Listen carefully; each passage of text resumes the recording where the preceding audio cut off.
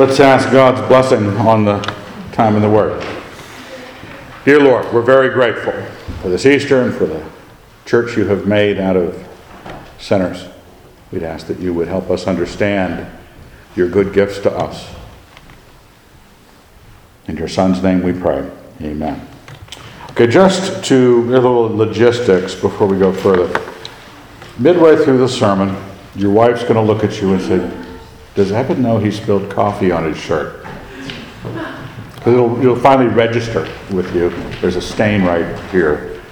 And this is to stop that from happening so that the wife will not say, I got to point this out to my husband because he needs to share in the crisis. I know it's there. You know it's there. You can now pay attention to the Word of God.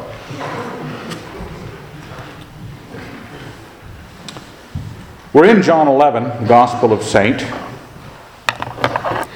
It's it's Easter, and you say, well, this is the natural time to look at the death and burial and resurrection of our Lord, which in John 11 isn't quite there yet.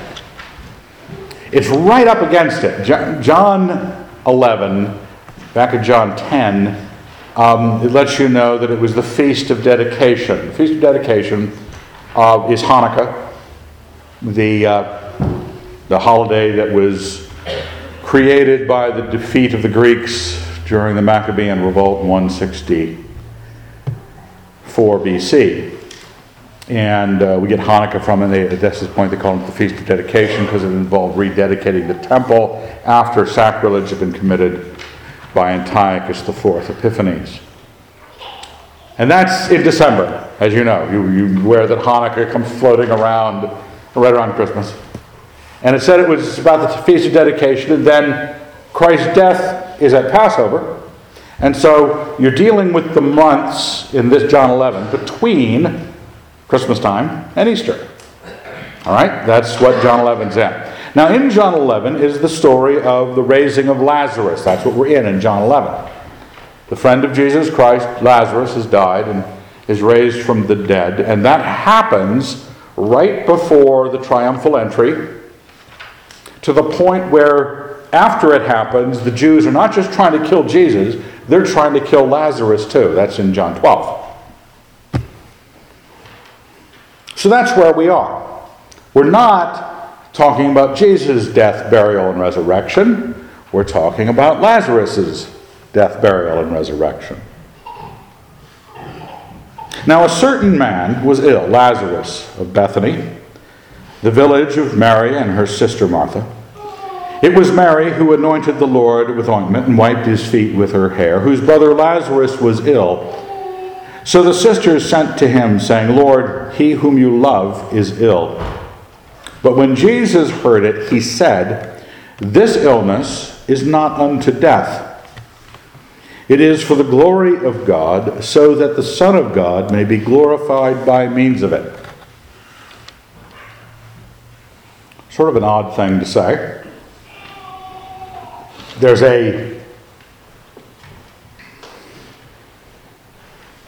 not only does Lazarus die, he says this illness is not unto death. When he knows he's going to die.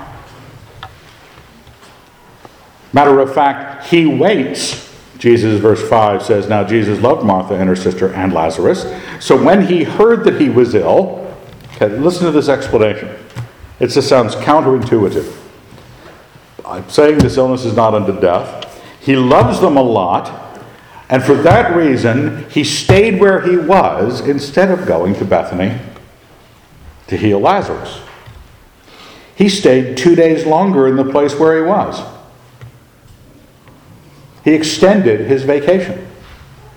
I heard my friend was ill, and I have the power to heal him. I'm going to stay here a little bit longer.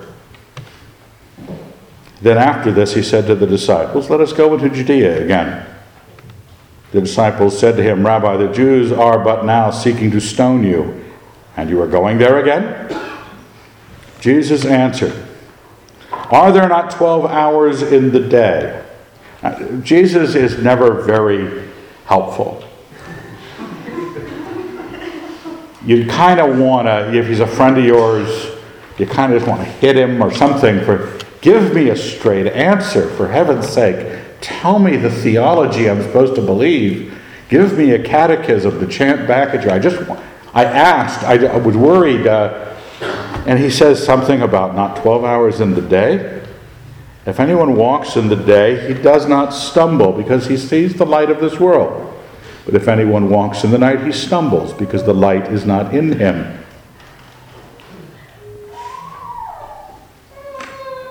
Thus he spoke, and then he said to them, our friend Lazarus has fallen asleep. He hasn't gone anywhere. He knew he was sick. It's so unconnected to what's really going on. We know because we've got hindsight. We've been through the passage before. But when you know what's going on, and then you go through the passage again, you find these remarks strange and like he's up to something other than we would be up to if we had the power to heal people. You ever wonder why he has the power to heal people and he's not rushing from hospital to hospital in the Middle East, just zapping everybody? Wouldn't that's what you'd do if you woke up one morning and you had the power to heal just from touching people? Wouldn't you say, honey, drive me to the hospital, I'm going to fix some things?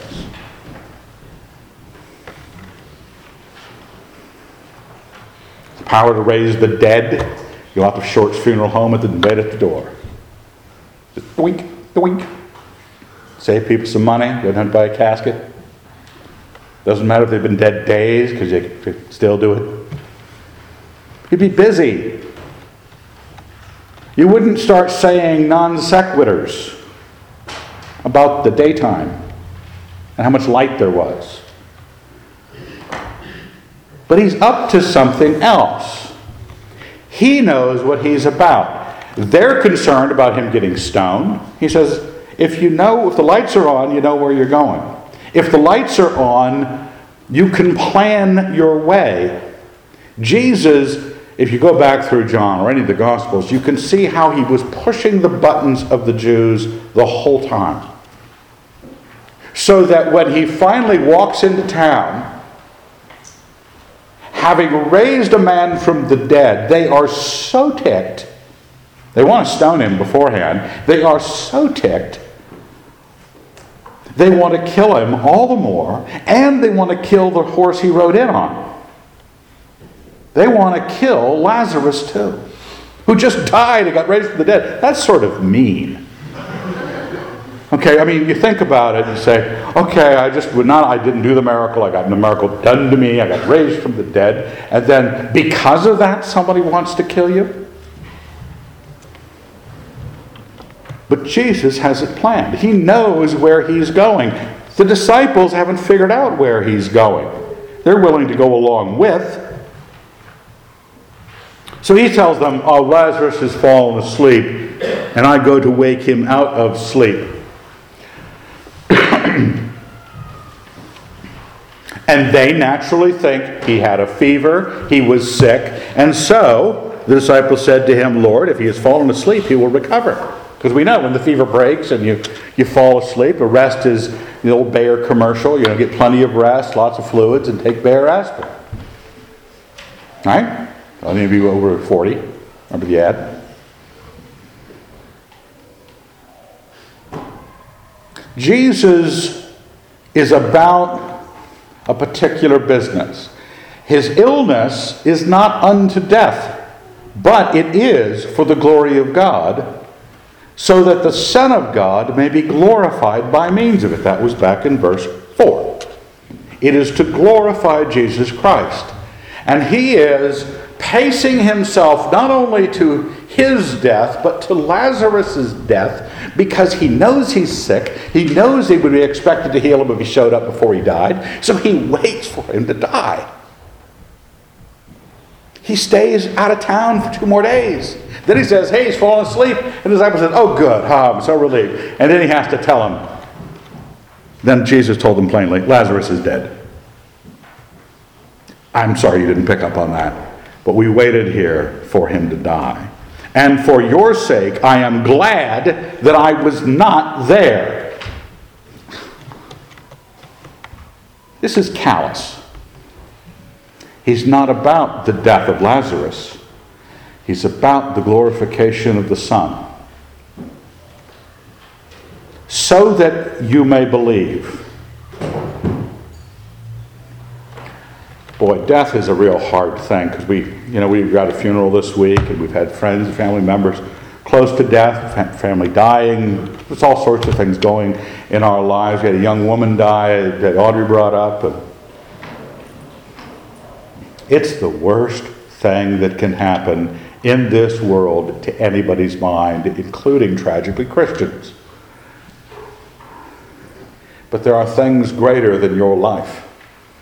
There are things more important than your death.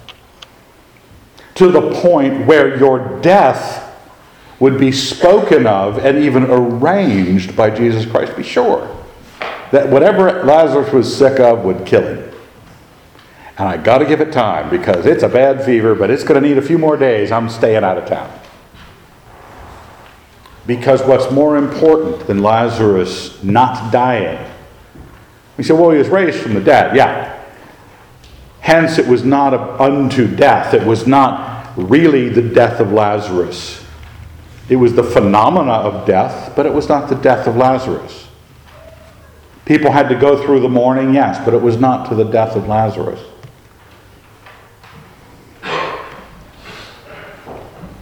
This is all so that you might believe. Now, what I want you to be thinking about this morning, you weren't there, you don't get to see the miracle, you don't get to go, oh, wow, look at that. The miracles in the Scriptures are not written so that you would go, oh, wow, we got a book full of miracles. They are miracles, certainly. But they're about generally something other than the miracle. We're not trying to correct. You ever read any kind of medieval miracle accounts, or if you read the Anglo-Saxon Chronicle or Bede or anything like that, you just get uploaded with a lot of bishops flying over things and raising some Viking chieftain from the dead. I don't know, because stuff happens. And they wrote miracle accounts to thrill you. It was like comic books. Because they thought that the miracles were the important thing. That if you had enough miracles, if you claimed enough almost nonsensical levels of power exertion by powerful agents. I think I mentioned this a few weeks ago. It was in some New Testament pseudepigraphal works that Gunn had picked up a copy Oxford had put out. And I was reading it because it was something to do. And there was this scene of St. Philip leading a leopard who had just killed a sheep to salvation. The leopard, after having killed the sheep, becomes a Christian, starts talking to Philip, takes him to where the carcass of the sheep is. The sheep is raised from the dead. It becomes a Christian. And then the sheep and the leopard travel with Philip in his ministry. Aren't you wowed? I mean, we could claim a few that they did time travel or something like that, and then you go, oh my gosh. These aren't written for you to go, oh my gosh at. It's about something else. The people there are going to wonder, yes, it's going to be marvelous to them. But you're being told something so that you may believe. Let us go to him. Thomas, called the twin, said to his fellow disciples, let us also go, that we may die with him. And Thomas is, the guy, the doubting Thomas. This is before his doubting. So he's called the twin at this point. And, but he sounds like the same guy, doesn't he? All right, this is our rabbi. However weird he says things, let's go with him and die with him.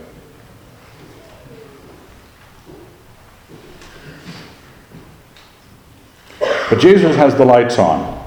He knew throughout all of this. You've got to keep that in the back of your mind. He knew throughout all of this that he was operating with the lights on, and they, Mary, Martha, the disciples, lights are off. They don't know why he's making these movements.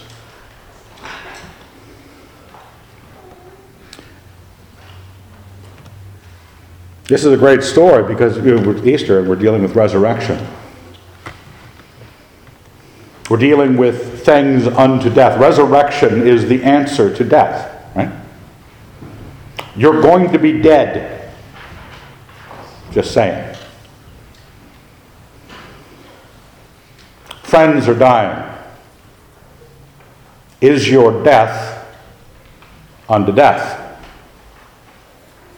Is the illness you have called life unto death? Or is it to glorify the Son of God? You might want to see if you can turn the lights on in life. Look at what's in front of you and go, you know, although I'm walking through the valley of the shadow of death, I will fear no evil. Because God is there to comfort you with knowing what's going on.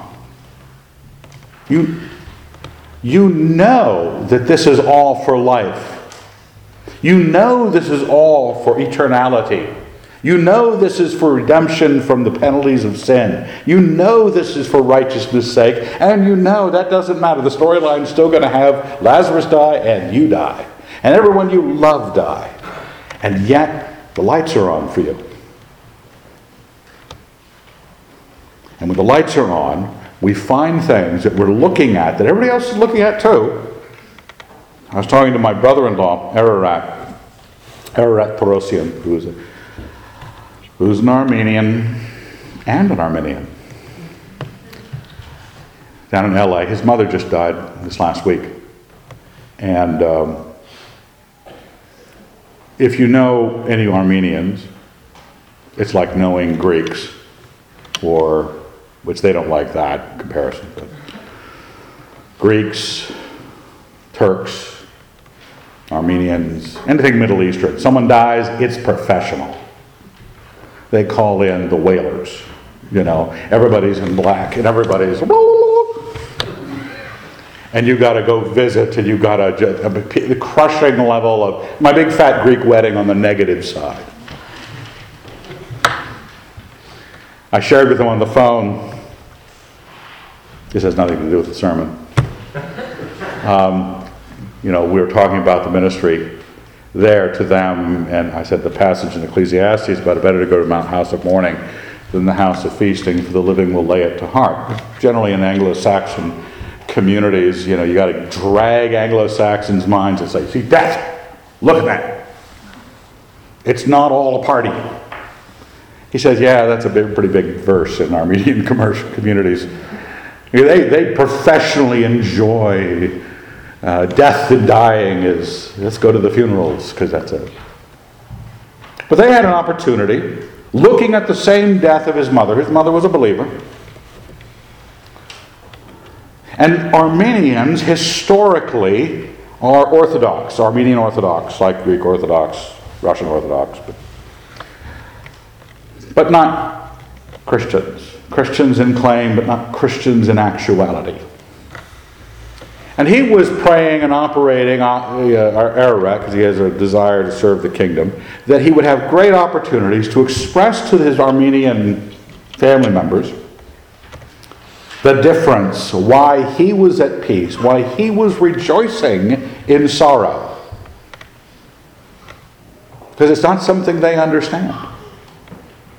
We have a life that if we can figure out what it is the lights being on means, that we would walk into our own death like Christ is walking into Jerusalem after this, to his own death. He knows he's going to walk through the triumphal entry. He arranges for that. But he knows everybody else is thrilled. Oh gosh, we're now winning. Look, Jesus is triumphantly entering Jerusalem, and the kids and the palm fronds and Palm Sunday, and oh my goodness. Yay for the Christians. And hold it, what are they doing killing him? Jesus knew they were going to kill him after that. It's part of the plan. Part of the lights being on. Are you walking towards your own death with the lights on? Are you walking towards your own death with the glorification of the Son of God? That God may be glorified. That your death, your living, really is not part of it, but that God may be glorified. That you may believe.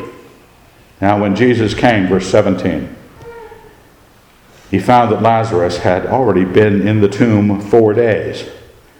Bethany was near Jerusalem, about 2 miles off, and many of the Jews had come to Martha and Mary to console them concerning their brother. When Martha heard that Jesus was coming, she went and met him, while Mary sat in the house. Martha said to Jesus, "Lord, if you had been here, my brother would not have died." I think he knew that. Hence, delay. That he doesn't turn to her and go, "Yeah, I knew that, so I stayed away for 2 more days." Martha may have a hard time processing because the lights aren't on for Martha. She's a good believer. She loves Jesus Christ. She and Jesus get along great. It's a close family, Lazarus, Mary, Martha, and Jesus. They hang together. But they don't understand. If you had been here, my brother would not have died. Even now I know that whatever you ask from God, God will give you. Jesus said to her, and this sounds like a platitude, "Your brother will rise again." And Martha knows that. So verse 24, Martha said to him, "I know he will rise again at the resurrection at the last day." Good theology answer. Thanks, Martha. Sunday school has paid some dividends. You knew what to say. Is that your relationship with this bit of resurrection? Is that your relationship? That you know that you're supposed to believe in the resurrection? Okay, I know that I will see my dearly departed loved one again because of the resurrection, and I believe in the resurrection of the just.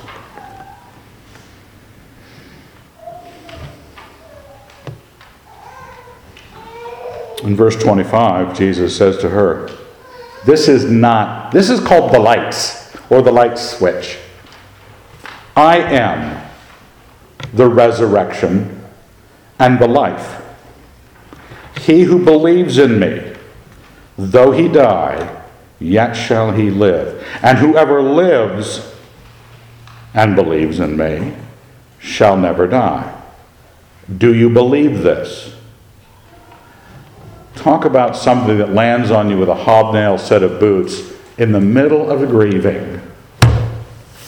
Can't he just leave you alone? You're trying to grieve for your brother. There's some politenesses to be observed, and Jesus does not observe them.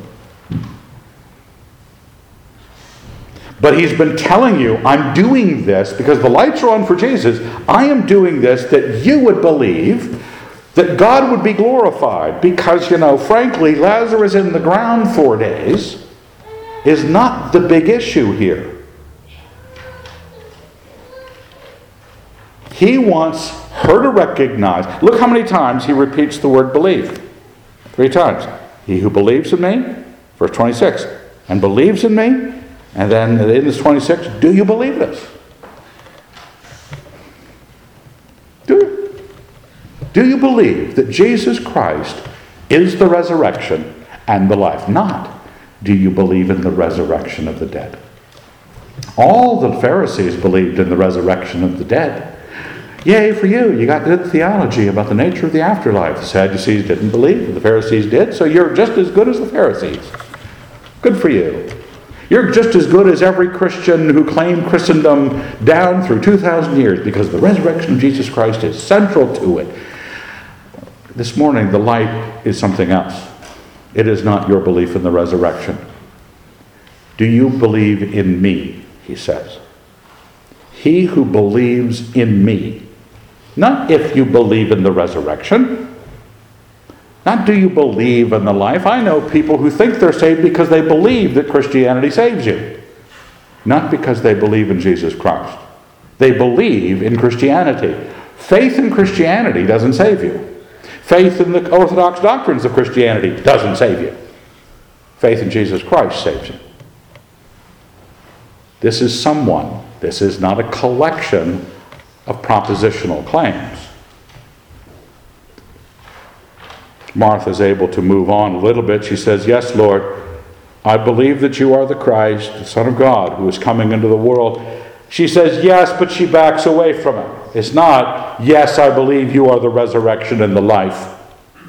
I believe you are the Christ." That is a huge messianic thought that Jews had coming for them. I believe that you are the Christ. Peter says the same thing in his great confession. You are the Christ, the Son of the Blessed.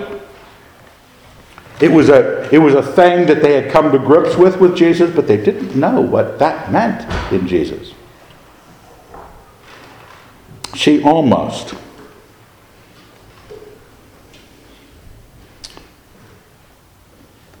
like you walking out this morning, less interested in believing in the resurrection.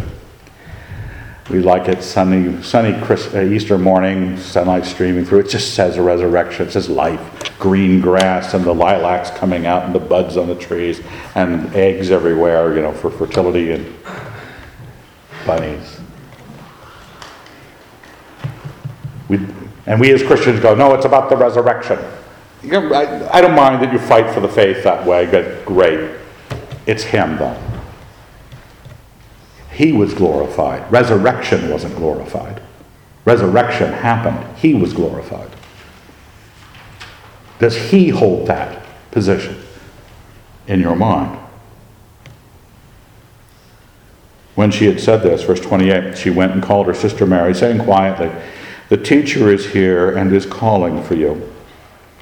And when she heard it, she rose quickly and went to him. Now Jesus had not yet come to the village, but was still in the place where Martha had met him. When the Jews who were with her in the house, consoling her, saw Mary rise quickly and go out, they followed her, supposing that she was going to the tomb to weep there. Because they're like Armenians, they're professionals. Then Mary, when she came to where Jesus was and saw him, fell at his feet, saying to him, "Lord, if you had been here, my brother would not have died." Sounds like her sister. "Lord, if you had been here, my brother would not have died." Verbatim. Sometimes, as you stand in the light of the deity of Jesus Christ and his glorification, you're going to see the world like many people, most people don't see it. You're going to see it in many ways like other believers don't see it. People that are on the same team and plan and hopes as you, but when they're facing something like this, they cannot. Ever felt that sort of position where you knew something was really true, but you said, better not say anything. I better not tell them what's true. I better not. Mary's busted up about this, fell at his feet. When Jesus saw her weeping, Jesus said, "This isn't unto death." Back at the first paragraph. "This is for the glorification of the Son." I'm waiting out here a couple more days. Then we're going to go. Yeah, I know he died. I'm glad I didn't go earlier, because I would have had to heal him. I wouldn't have understood me not healing him. So I'm just going to show up late with him dead. He sees her weeping, and the Jews who came with her also weeping. He was deeply moved in spirit and troubled. And he said, "Where have you laid him?" And they said to him, "Lord, come see." Jesus wept.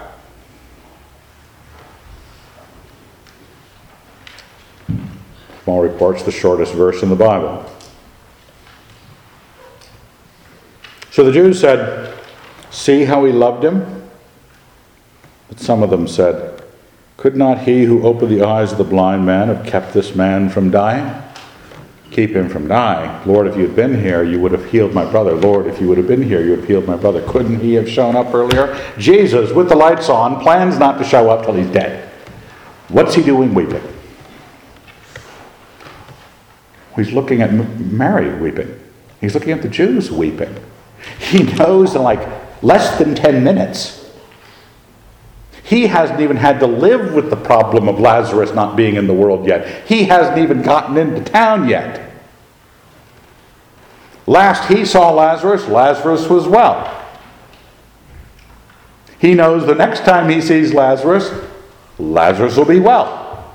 Because in 10 minutes, he's raising him from the dead. That's why I'm doing this, says Jesus. What's he doing? Weeping. Might say the trouble with death is the trouble we make of it.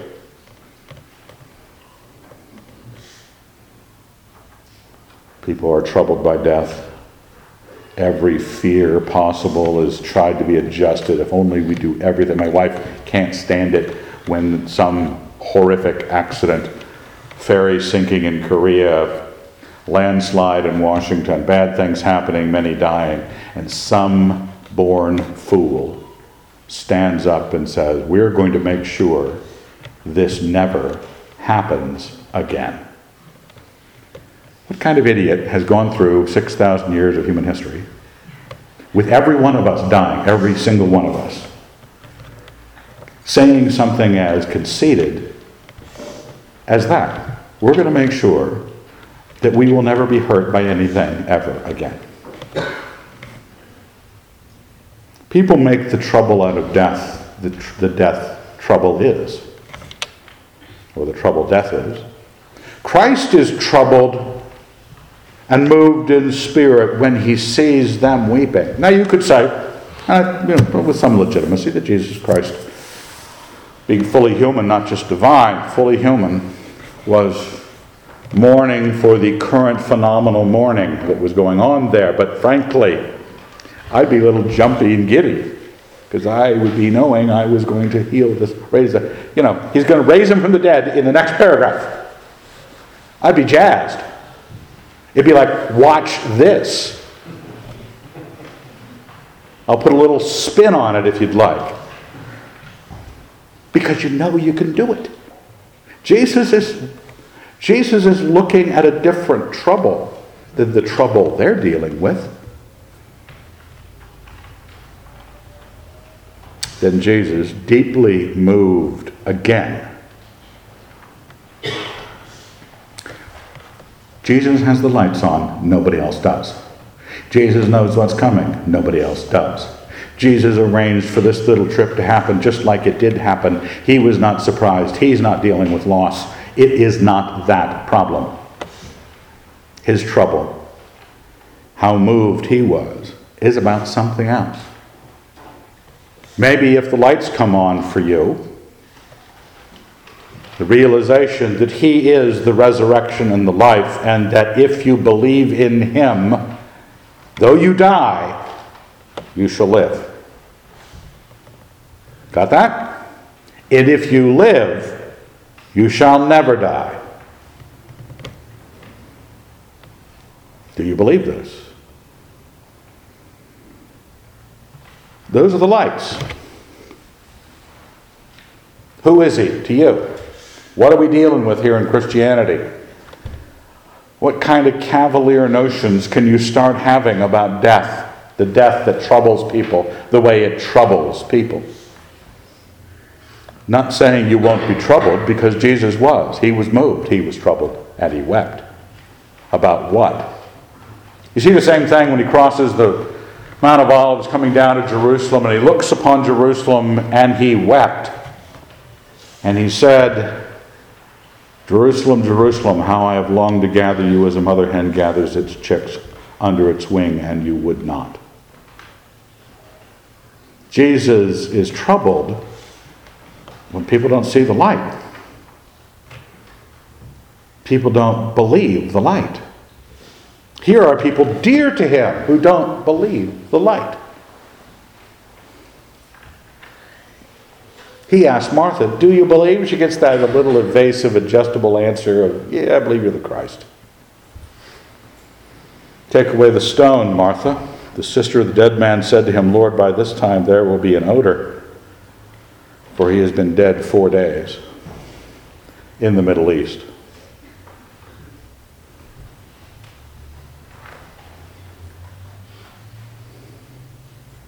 They're all looking at him going, oh, see, he really cared. See, he's crying. Oh, now he wants the tomb opened. Oh, it's a little excessive mourning now. Don't you realize we mourners who are pros, We cry a lot, yes, but we don't open the tomb because we're practical. We know he stinks. His body has rotted by now, so we're not going to go in there and embrace the dead man, thank you. But they believe in darkness. They're walking about stumbling. They don't see that the resurrection and the life is standing at the tomb of the dead man, saying, I'd like to go in and see him now, please. And if you knew the resurrection and the life was standing at the door of your hospital room or at Short's funeral home's door, would you let him in? Or would you start making excuses why his intensity, his viewpoint, doesn't quite fit? You're in the dark, he's in the light, I'd let him in. Jesus said to her, did I not tell you, paragraph and a half earlier, that if you would believe, you would see the glory of God? We're not, confused lower middle class Jews in the first century who don't actually have Bibles ourselves. We're stumbling around in our hopes for the Messiah, getting it wrong. Understandably, they got it wrong. We are Christians who have for 2,000 years had the Bible in our language. Any language you might want. We're busy putting it into people's languages in the Amazonian jungle. There's 25 people that speak a different dialect of whatever. And they go, we're going to translate the Gospel of John into that, because that's what we do. And we've got it. Jesus walking through John 11 and saying, hey, didn't I tell you that I was going to be glorified? And that God was going to be glorified? Didn't I tell you? How can the lights not be on for us? We can concentrate on everything about religion. I listened to the news this morning, and they were telling me on the news, because they know a lot, that Easter was the most important day in Christianity. And I was going, you complete idiots. There are no important days in Christianity. Easter is an invention of a culture. There's nothing in Christianity that says you should celebrate Easter or Christmas or anything of the kind.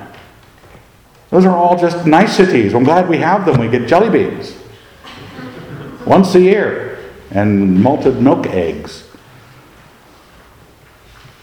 It's not part of Christianity. You gotta look through the New Testament for the instructions on Easter observance, and you won't get any. Everything but the light. We're busy making a religion. We're busy making all sorts of darkness for people to live in, and not the life. So they took away the stone.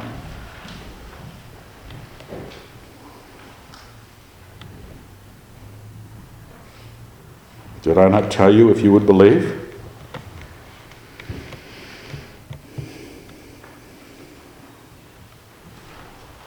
I want to ask you to ask yourself, do you believe your theology or do you believe in Christ? Do you believe your theology or do you believe Christ? Believing in and believing. Jesus lifted up his eyes and said, Father, I thank thee that thou hast heard me. It sounds like he had this planned. I knew that thou hearest me always, but I have said this on account of the people standing by, that they may believe that thou didst send me. Not only is he wanting them to come to belief, he's actually going, okay, Lord, Father, we're going to verbally declare in a loud prayer, and actually admit it in the prayer, that I'm saying this so the slow, the functionally retarded amongst them, can understand that you sent me, and maybe I'm important, or ought to be. And when he had said this, he cried out with a loud voice, Lazarus, come out. The dead man came out. Now you knew that.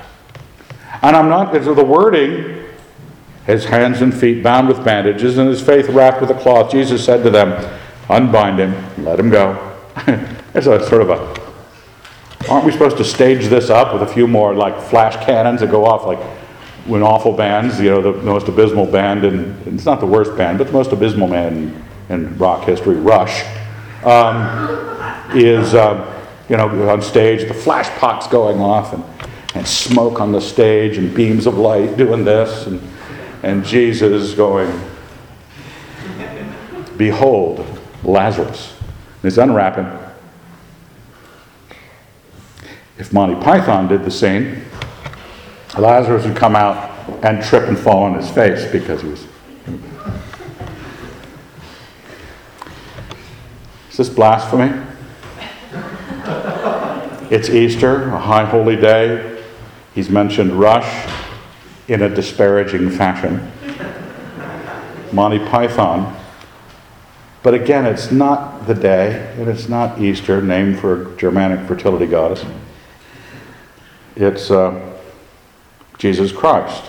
It's not Lazarus. Lazarus' death was planned. It's almost as if the deity of Jesus Christ took out a hit on Lazarus. He's sick. He waited for him to die so that he would be glorified. Because that light that comes into the world.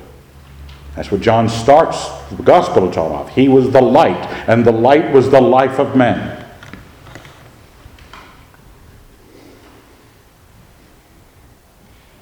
Many of the Jews, therefore, who had come with Mary and had seen what he did, believed in him.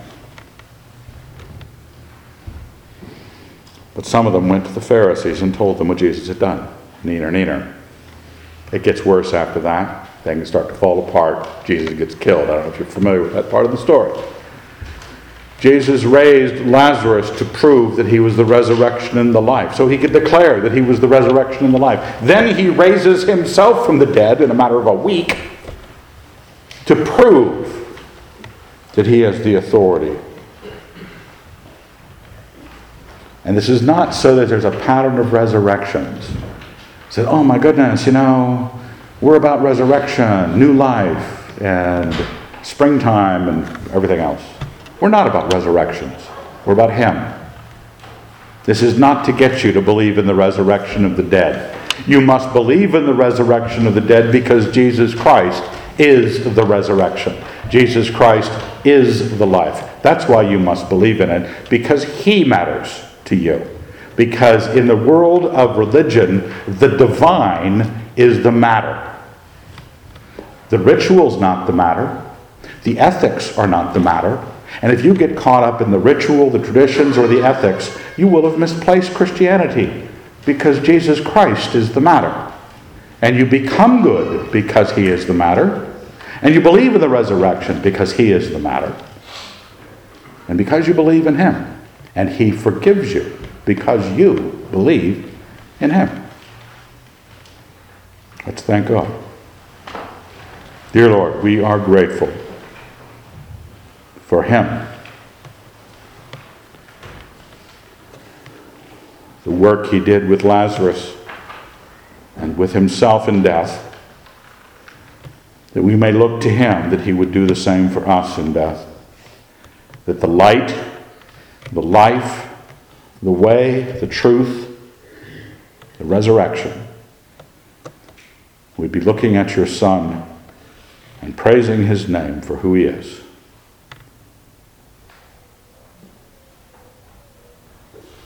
In his name we pray. Amen.